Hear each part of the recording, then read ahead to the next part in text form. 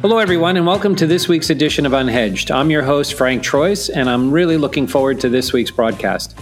Each week, we try to present you with the most diverse group of panelists and speakers that one can find anywhere. These range from theologians to portfolio managers, hedge fund managers, politicians, you name it. If they've written a book, we're going to have them on air talking about it. And by the way, we're not going to follow a scripted, organized discussion, but rather have a free-form discussion so that we can talk about the things that are top of mind and, more importantly, ask the questions that you would probably have asked yourself. Feel free to recommend the show to friends and colleagues, and with that, let's get on with this week's edition of Unhedged.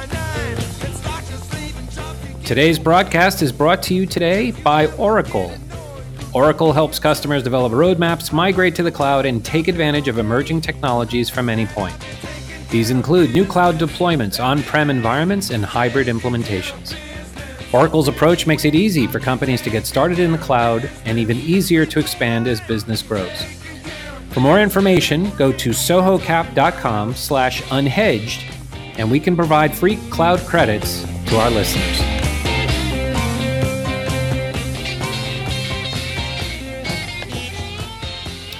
All right, good afternoon, everyone. This is Frank Troyce, and I'm here again with another segment of Unhedged.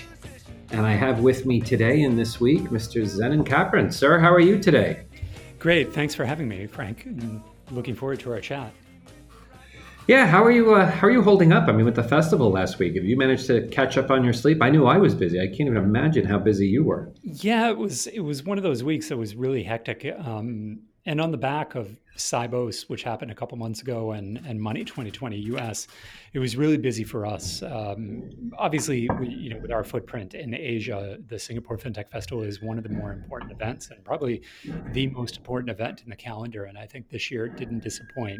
It was packed during the week with content and networking and meetings and opportunities, as well as obviously in the evening with all of the extracurricular activities that were happening outside and around the festival as well. It was pretty intense. So glad to effectively come out the other end of that in one piece and be ready to actually get back to regular work as well.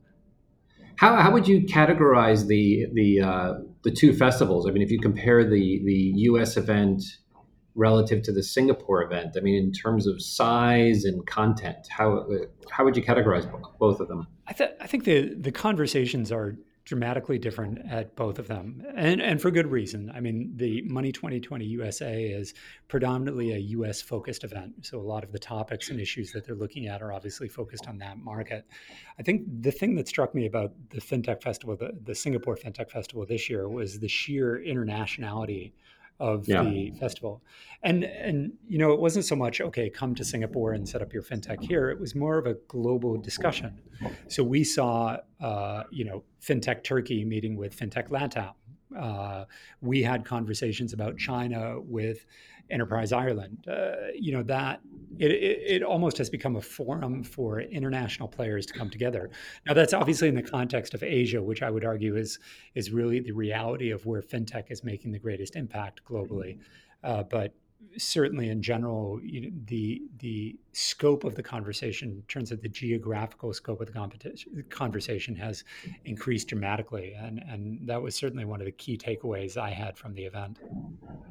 Now, for the benefit of our users, because again, we do have a predominant part of our user base back in the United States. And, as you and I have gotten to know one another, so for the sake of a slight infomercial, vis-a-vis Kapron Asia, in addition to myself, our peers out here in Southeast Asia, you are considered one of the leading, if not the leading, researchers, analysts, and commentators on FinTech. So I keep having to pinch myself whenever you and I have a chance to talk, because your perspective is tremendous, and there's not a session where I don't come away with a takeaway. And with that,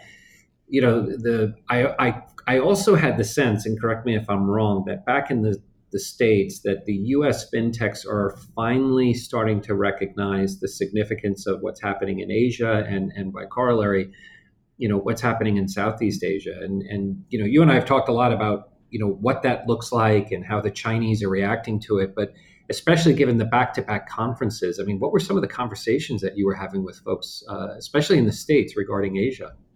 Yeah, so I was fortunate enough this year at Money 2020 in the US there in Las Vegas to chair and moderate some sessions as part of the Asia track. So the Asia track is something relatively new that they've done for the past couple of years. And on the Sunday of the event, so the event typically goes Sunday through Wednesday. So on the first day of the event, the Asia stage was actually really conveniently located right at the top of the escalators as you came through registration. So for most of that Sunday afternoon or morning and afternoon, it was quite packed. The morning was focused mainly on Asia, and then in the afternoon it was LATAM. And I think the size of the audience was kind of indicative of the new attention that people are placing on what's happening in Asia. Our thesis as Kapron Asia has always been that Asia or that fintech is a global discussion, but an Asian reality. I mean, when you look at the level of disruption that's happening in other markets as compared to Asia, it just doesn't compare. And so that conversation started off with China and has expanded across the rest of Asia. So a lot of the conversations were, okay, what's next for these fintechs? Where are they coming next? And can we expect to see the same business models in other markets? Because clearly what Ant Financial and Tencent have done with the Alipay and WeChat Pay platforms has created really a lifestyle app that traditional financial players or even fintechs outside of those two struggle to match. And so finally, there's a lot more interest in what's happening around that. And I think with some of the innovations that we're starting to see in Western markets, you have companies like PayPal and Stripe and Square that are coming to market with more innovative models. It becomes a lot more interesting in those markets as well. But yeah, a lot of conversations were what does this mean for us? What do the expansion of these Asia platforms mean for us in the US? How should the U.S. companies be thinking about this? Because if I took a kind of a, and again, if I allow us to not get into the political scene in D.C. and all the subsequent drama, but a lot of people talk about China as a closed system. You have Eric Schmidt even talking about two systems. So for the U.S. base of companies, should they be looking at Asia as a systemic threat to them back in the domestic market in the U.S.? That's question one. And or question two, do they say, hey, Asia is something we need to focus on? We could probably take our technology to the levels of creativity and innovation we really want to, but you know what, we need to write off China because the reality is the fast track for us is going to be Southeast Asia in terms of an open market. So A, how should they be thinking about it in terms of a domestic threat? And B, is it worthwhile for them to be thinking about it in an expansionary framework? That's a great question. I think the critical thing, first of all, is understanding what's happening in Asia. A couple of years ago, when I started talking about China or Asia, people would just poo-poo it and not really pay attention and say, that doesn't matter for our markets. So I think the first thing that people need to do, any professional within the financial industry, from a financial institution or to a fintech, needs to understand what's happening in Asia markets, because regardless if it impacts you either with your inbound or outbound strategies, it is something that is impacting the industry in a pretty substantial way. So I think that's the baseline for either of those use cases.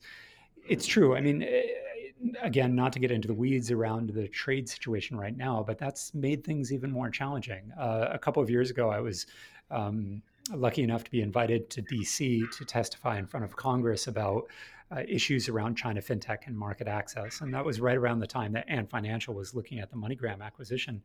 And it's really difficult to argue that Ant Financial at that point could have been allowed to access the US payment market, because the players like the Visa, MasterCard, American Express, PayPal had very little access to the Chinese market. Certainly, they were processing international transactions, but in terms of processing domestic renminbi transactions, they didn't have that level of market access. And that's still quite limited today. And even though we see that PayPal has made some acquisitions, MasterCard and American Express have JV opportunities in the market, they're starting to get a little bit more traction in the market, but there is still a lot of market protectionism that is preventing, a smooth entry into these markets. So as you rightly pointed out, for a lot of fintechs or financial institutions, Southeast Asia is a nice alternative. I mean, certainly when you look at a country like Singapore, the market is small, but the regulations are very clear. It's very easy to set up a company. It's very easy to reach the market here. So it's a good starting point for a lot of fintechs or institutions in Asia. But obviously the markets of Malaysia, Indonesia, Philippines, the surrounding markets are a lot more interesting from a market size perspective. So, these countries have a lot of challenges around financial inclusion, and they clearly see fintech as being a way of transforming that and bringing more people into the economic fold. So many of these countries are very open to the idea of fintechs coming in and helping them make that change. So in many ways, Southeast Asia has become a lot more attractive than China. And just a personal anecdote, I mean, I moved to Singapore just over a year ago, and when I left China, after living there for 14 years, I thought, wow, this is going to be really boring to move to Southeast Asia. But I've experienced anything but boredom since I've been here, because there's so much that's happening. When you look at payments infrastructure like real-time payments, the Pay Now system here in Singapore, the cross-border real-time payments that Ripple and Swift and a number of other players are looking at, there's so much happening in Southeast Asia that it really is a vibrant market for all aspects of fintech, and that's keep it certainly very interesting for us, for me as an individual and us as a company, as well as providing significant opportunities for fintechs or other players to come into the market. I want to take something you alluded to there a step further, and I'm going to use a really silly metaphor where I was in the movie theater the other day, and in the trailers, there was an advertisement for Nespresso, the coffee company. And ironically, it was with the U.S. actor George Clooney, and the ad was completely ridiculous. And I commented to my wife, I said, that ad would never air in the United States. You would never see that, because of all the consequences to George Clooney as a brand. But here he can get away with it, and sometimes you see other actors, advertising vodka and what have you. And, what was funny, and the irony of how this dovetails to some of this fintech discussion is that, if I was a U.S. CEO looking at the Asian market, how much of the U.S. paradigm, and again, I'm going to be asking you a question, but I'm really asking you another question. How much of the U.S. paradigm in terms of morality and ethics actually would hinder that company's success in the region? And I'll give you a more practical example. So in San Francisco, as you know, they banned facial recognition because they considered it a form of racial profiling. Whereas you and I both know in China, that's fairly almost ubiquitous as a technology. So for these U.S. companies, do they take the approach of, hey, I'm going to be like George Clooney, I'm not going to disparage the brand in the U.S., but maybe I do in another market, take it a step further. And, and as an American business, as you come to Southeast Asia, do you have the ability to kind of maybe widen some of the constraints that you would otherwise have looked at? Whereas in the States, you might not be able to do it for morality, ethics, what have you. Whereas in Southeast Asia or in Asia in general, there might be more leeway around some of those variables. Yeah, that's a good point. I wanted to start off kind of with the business model and importing business models, and then I'll talk about the morality in just a second. But I mean, we like to say that the road to China is littered with the corpses of technology companies that have failed to execute. If you look at PayPal, if you look at Visa, if you look at a lot of the other players in the market, when they first came into the Chinese market, there was nothing to stop them from executing. But they brought international business models and international norms to the Chinese market, which didn't always fit. At the time that PayPal came into the market around 2004, 2005, Taobao was just getting started. Jack Ma's Alibaba platform and Taobao were focused on getting SMEs onto the platform, which is very much what eBay was trying to do around the same time with PayPal as the underlying payments infrastructure. But rather than catering that experience to a local consumer, eBay decided to just import the model from foreign markets. Yeah. And by doing that, they completely eschewed the average Chinese merchant and consumer who was used to, first of all, listing for free on the Taobao platform, and then having that customer experience being very tailored to a Chinese consumer. Because this is something that Alibaba and Taobao and Tmall were looking at every day, is how do we sell better to Chinese consumers? So, when we look at how companies are expanding internationally, I think the first question is, what is the model that they're using in these markets? And, PayPal has been very successful in Anglophone markets in Australia, in Europe, and in the US, but really struggled in mainland China. Now, they've had a tremendous amount of success for the cross-border side of the business, but just by having a solid business model that works in other locations and bringing that to Asia doesn't necessarily mean success in Asian markets. And similarly to that, I mean, you bring up a good point around the ethics and the morality of a lot of the practices here in Asia. The first thing I would say is that times are changing. You know, the times 10 or 15 years ago when you had to question your ethics or your morality to actually do business in some of these markets was certainly there. And you know, we have, being in the region for a long time, numerous war stories of ourselves or companies that have been put into situations where you really had to question some fundamentals around that.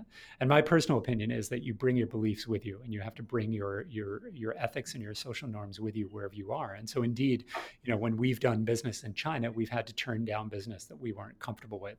And that's not even thinking about the regulatory requirements that the US government puts on around the Corrupt Practices Act and numerous other regulations that could get me in trouble as a US citizen in these markets as well. But that's changing very rapidly. I think, you know, more and more doing business in Southeast Asia and in China is as you would do business anywhere else in the world. There's a lot more attention by regulators and governments. You know, in Malaysia with the 1MDB, there's a lot more attention around money laundering and tax evasion in these countries. Although, you know, political will is a big challenge in these markets, but there's a lot more focus on, okay, how can we make this right? And how can we do business in a way that would be acceptable in foreign markets? So I think, you know, certainly it's definitely something that needs to be on the minds of any director that brings their company to Asia, because it does still happen, and it would be wrong to say it doesn't happen. But I think the importance or the stress around that is not what it was a decade ago. I think it's become much more easier to do business in Asia without having to worry about the ethics of the work that you're doing, because a lot of times it just doesn't come up. How would you then, so if you had a whiteboard and you were sitting in front of the C-suite at a given financial services entity or slash FinTech, and the question came to you, okay, what do I need to think about, you know, as we cross the Pacific? What would you say to them would be the keys to success in terms of implementation? And then around that, geographically, where would you have them plant the flag first? So like, what would be the 1, 2, 3 countries where you would say, you know, this is where I would keep the focus, and this is what I would want to achieve? Ironically, I've got a huge whiteboard in front of me that's completely blank right now, but I don't have the C-suite in front of me to actually present. But I think the first thing is making sure that we're addressing the points of friction. You know, when you look at Alipay and Tencent with the WeChat Pay product, they were from the very beginning addressing points of friction in the marketplace. As a financial industry, we're often too blinded by shiny objects. You know, we say blockchain, AI, and we're distracted by the technology, and we forget about the actual business model and the point that we're trying to solve. And a lot of the most innovative models and successful models that we've seen here in Asia are really focused on solving the issues for the consumers or the businesses that are using the financial industry. So, you know, the original use of Alipay was to solve the issue of trust in financial services and e-commerce in China. Then they moved on to QR codes. When you make a card transaction in China, that's an incredibly friction-filled transaction. You have to wait often a minute because it's chip, PIN, and signature for a card transaction. So by using QR codes, they're addressing the friction in that transaction. So I think the first thing is really understanding where the points of friction are, and can your product or service solve that?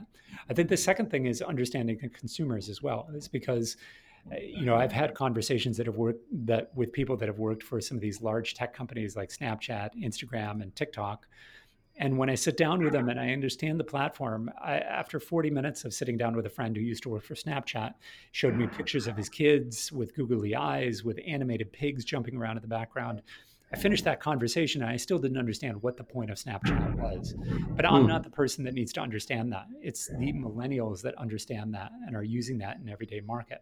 What's critical for me as a financial professional is to understand why they are using it. I may not use it myself. I may not understand why people are using it, but I better understand how they're using it and how they're taking it to market. Because increasingly, it's that digital native consumer in China that is using these platforms. And if we don't understand who they are and how they use them, we're at a loss. And I think that's one of the other challenges that a lot of these companies have is they just don't understand how individuals are using these platforms. So I think that's a critical thing. In terms of the country, it really comes down to market size and the development of the industry. When I look at countries like Indonesia, Indonesia is a very attractive country right now for many different reasons. And so we're seeing a lot of growth in fintech in Indonesia, from everything from point of sale financing to peer-to-peer lending to more traditional financial models. So with Indonesia and Malaysia looking at potentially launching virtual banks in the next couple of years. And that market, just by its sheer size, is very interesting.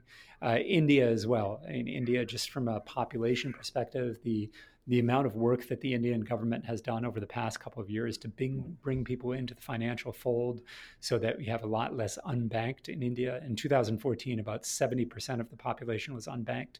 In 2017, that number is down to about 40%. Now, not everybody's using that bank account, but that's tremendous progress in that country as well. So I get really excited when I look at the huge population numbers and the huge opportunity to make change in a lot of these countries, especially in Southeast Asia. I think a lot of that conversation has shifted from Greater China, especially with the challenges around the trade war and the current Hong Kong situation, to Southeast Asia and what can be executed here. And then you have very supportive regulators like the MAS here, the Monetary Authority of Singapore, that is really driving the conversation forward, both in their own backyard and all around the region. How real is the inclusion discussion?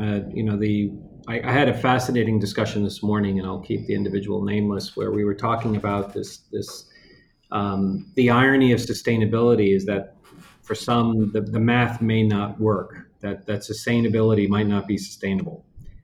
When you really start to take a hard look at it. And out here, there's a huge discussion. And again, you and I have talked about this a lot offline, but regarding inclusion, the benefits, I mean, how real of a phenomenon is that in terms of, and I'm not the underbanked, I mean, the unbanked, in terms of the world's poor in the countries that you're talking about and getting them online and into the system? Yeah, and that's something that we've been exploring quite a bit as well, and kind of refining our thesis around it. Because, when you look at the products like Alipay and WeChat Pay and what they've done for financial inclusion in China, it's pretty miraculous.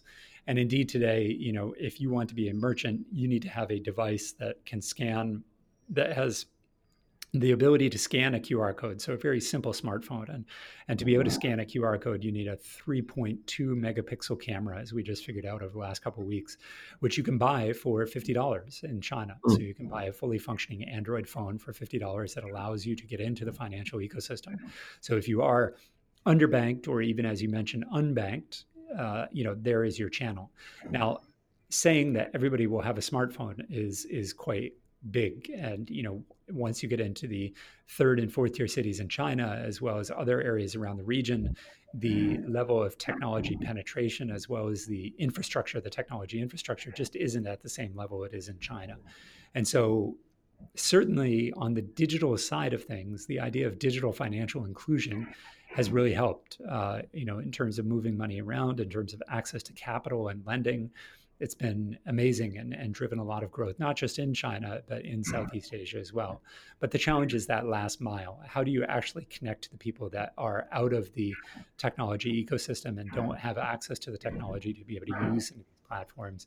How to access them is the big question. And that's something that we're working on a couple of the projects that we're looking at right now with the UN and some other organizations, is really how do you address that? I mean, it's fine that you have blockchain-enabled cross-border payment systems and you have Swift's GPI that allows you to move money around the world faster. But what does that mean for an individual in the hinterlands of Indonesia or India that doesn't have access to 3G or even 4G or access to a bank or any kind of technology? How do we bring them into the financial ecosystem? So, to a certain extent, I feel like we've done a lot with what we have. I mean, the ability to use digital platforms to promote financial inclusion, I think we've done well at that. And, we're still going through that for to provide that sustainability over long term. But the bigger question for me is that last mile, essentially, of the financially excluded. How do we address that, and how do we bring them in? And that's really where the challenge lies. And as part of that, if we get into the weeds just a little bit, when you look at financial inclusion, I always my knee jerk is always the telcos. So back to your point, if the phones are ubiquitous, at the end of the day, the telcos in theory should be in the best position given their proximity to the consumer to actually make a difference in that. But it seems to have been an enigma because as obvious as that looks on paper, and again, without naming names, but you know who I'm referring to, it's puzzling, like why they're sitting right at the fulcrum of this, and yet they just can't seem to get it done. And part of so is that a strategic issue for the telcos, or is that just simply a tactical issue that they're telcos and they can't execute? That's just the way that it is. Yeah, I would have originally argued that it was a tactical issue, but with the way that regulations are opening up and the way that pretty much any kind of company can get or at least apply for a payments license or a stored value license, and in many cases, many of the telcos already have that in place. I think we have seen a lot of success with the telcos in other parts of the world. I mean, obviously, the M-Pesa was originally True. kind of a True. a telco-driven model that has been and remains incredibly successful. But as you rightly point out, we don't have a lot of flag bearers here in Asia of telcos that have really taken that up. Not to say that they're not focusing on it. I mean, I think all of the Singapore telcos here, at least Singtel for sure, has a footprint in Southeast Asia that they're looking at and trying to promote financial inclusion. So it's a really good question. I think there's a lot of challenges around that, for organizations like a traditional financial institution or a telco that have really rested on their laurels. And, essentially these businesses for many years have been monopolies. Even here in Singapore, when we look at the ATM penetration, it's 95% is controlled by the three big banks. And so when you have that level of or lack of competition and that level of kind of monopolistic practices in the market, which I should say, it's not a criticism just of Singapore. I mean, if you look at any market around the world, whether it be the UK or Hong Kong, you typically have between 3 to 5 banks that control 90 to 95% of the banking businesses in those countries.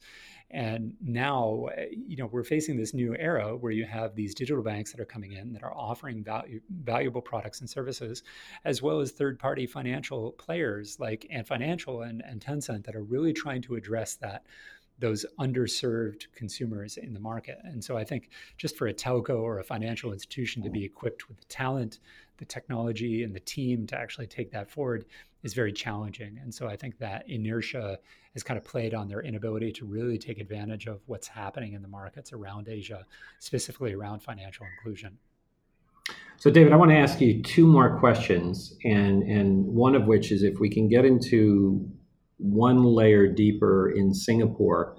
Many, especially our viewers in the U.S., are probably unaware of the digibank license process that's occurring right now. And you said something earlier that I want to go back to when we talk about, how competitive is this market. And again, I'm going to keep the institution anonymous as well as their CEO, but it was interesting of late to hear one of the better known CEOs of one of the better known incumbent banks ironically start to say that they feel that the field is no longer competitive because the neobanks that are coming after these licenses are issued are going to be able to compete unfairly in this market. And how, relative to what happened in Hong Kong, how significant is this in terms of hypothetically a ride share now becoming a neobank or a telco becoming a neobank? And what does that mean for the incumbents in the market in terms of, is this finally the kill shot to these legacy systems and institutions? And then on a go forward basis, and I realize this is something of a loaded question, on a go forward basis, how are any of these guys going to make money? What at the end of the day is going to be the path to profitability for them?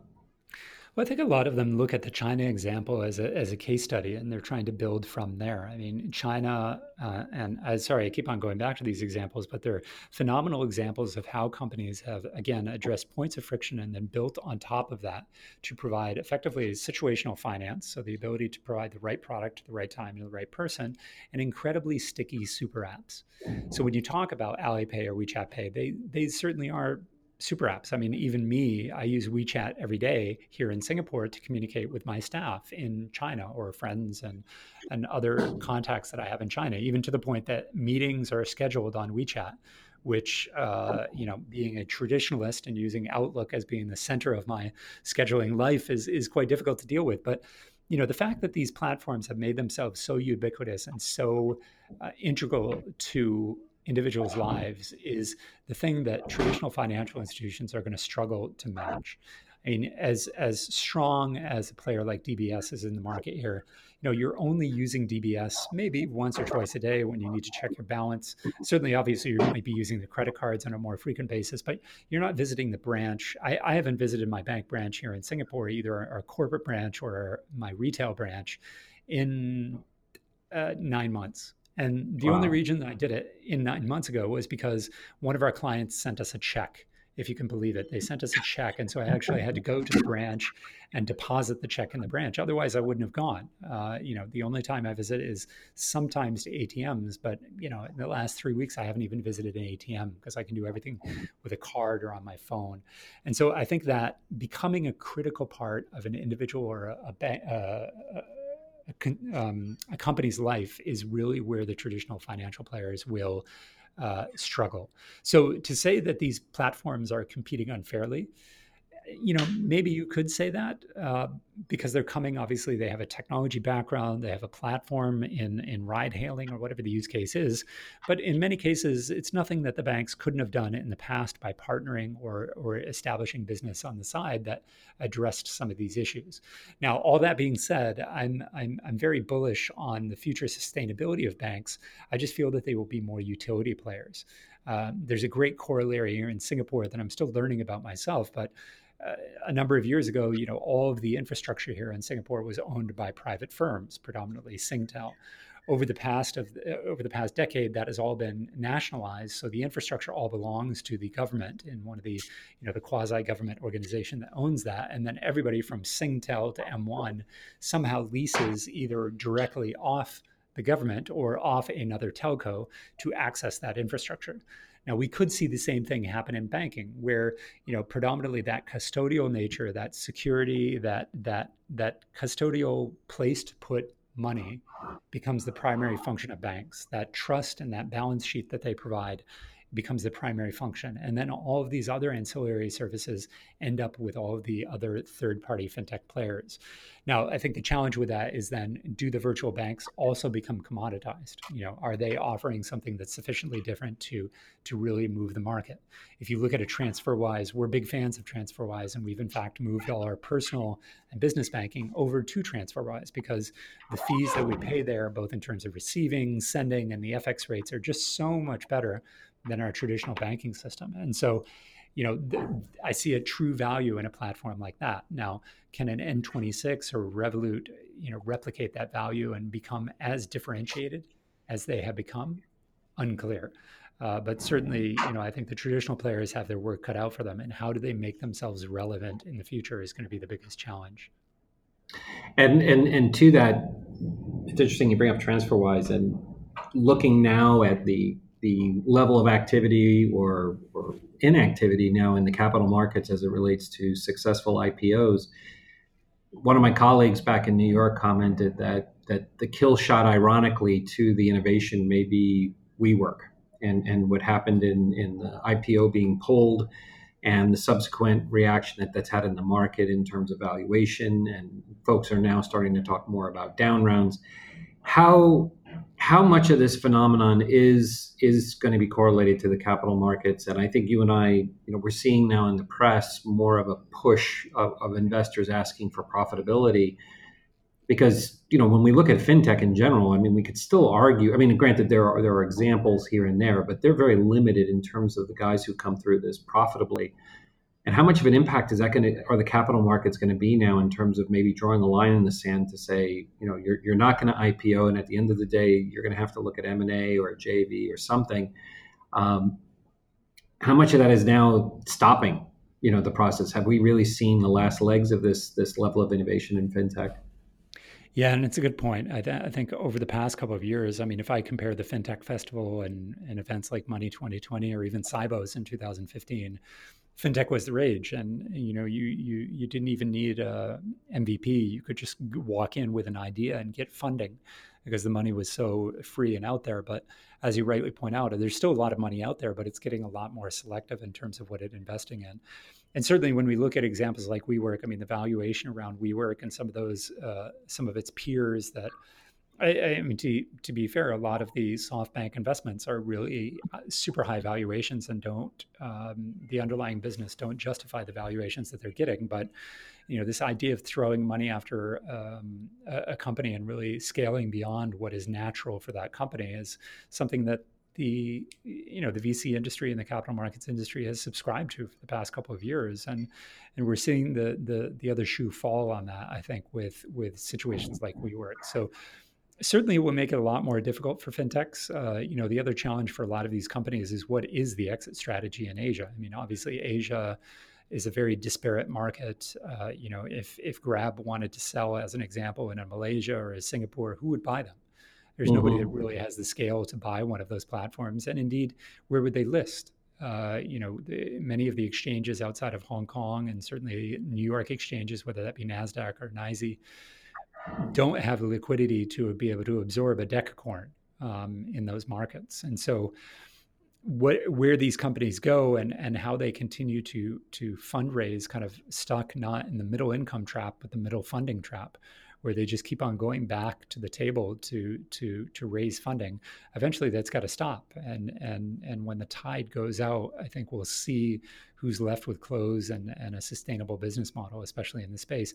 And the other thing is, the investors that companies do have. I mean, in many cases, we know within a capital market space, there's some companies that have taken investments from other investors, other investment banks or asset managers. And when you take investment from one of those platforms, you kind of exclude yourself from the other asset management platforms. Or if you take investments from a technology company like an Accenture or an Intel, then are other technology companies going to want to invest in that as well? So I think a lot of the investment decisions that these fintechs have made over the past couple of years will kind of catch up with them as well. But certainly this idea of subsidizing the consumers has got to end. That's one thing that we're hearing consistently here is from these companies is how do we move from subsidization to monetization and actually move beyond to subsidizing to get customers, because it's incredibly expensive. Alipay and WeChat have been able to do that in China over a period of a number of years, over a decade now. They've been able to move to that such that they don't really hand out coupons or subsidies to merchants or consumers. But what does that mean for Grab and Gojek and GoPay and all of the other players around the market? And how do they shift from this subsidizing to drive business to a more organic growth strategy? I remembered, to your point, I remembered one of the most fascinating meetings I had. I have to be careful how I phrase this year, looking in hindsight, was several U.S. fintechs who were highlighting their model, and they were highlighting the model to and again, I'll keep this anonymous, but one of the super apps, and it was so fascinating, Zennon, to see, the U.S. firm was all proud of the fact that, we got our client acquisition costs to this number. And the super app was turning around saying, that's great, because ours is zero. We've acquired everybody.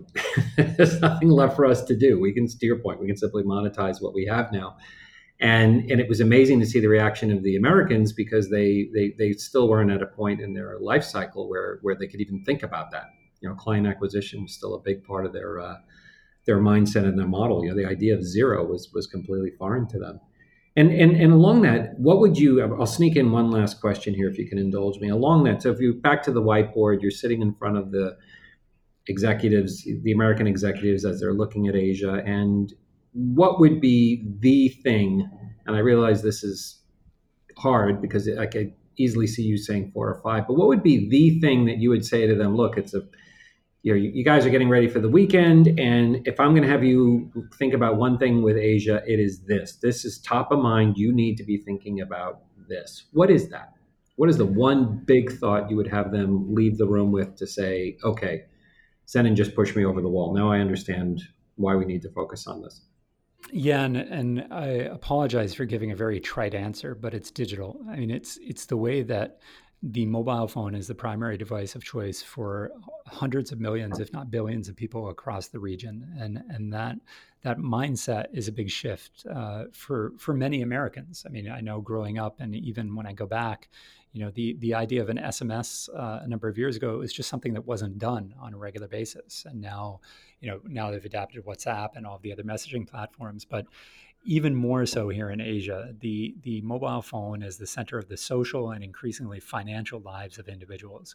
And so any strategy that comes to market has to be mobile first, it has to be digital native, and it has to be addressing the needs of these millennials and these digital first individuals that are coming to market. That's the critical success factor for any fintech that's coming into the market, because if you're not there, you're not anywhere with the consumer base across Asia. And so I think, increasingly as a customer experience, as a data gathering channel, as a way to connect with your customers, the mobile phone will only increase in importance for Asia as we go forward into 2020.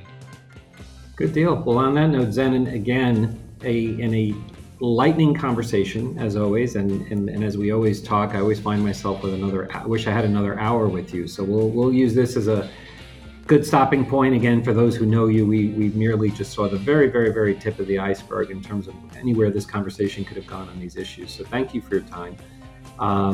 And to our viewers, or I should say our listeners, thank you again for tuning in this week to Unhedged. We'll look forward to more. And Zennon, I hope I can coerce you into coming back again before year end. Is that something we can keep our fingers crossed for? Certainly. Really enjoyed it this time, Frank. Good deal. Zennon, again, thank you. And everyone, have a great weekend. We'll talk to you soon.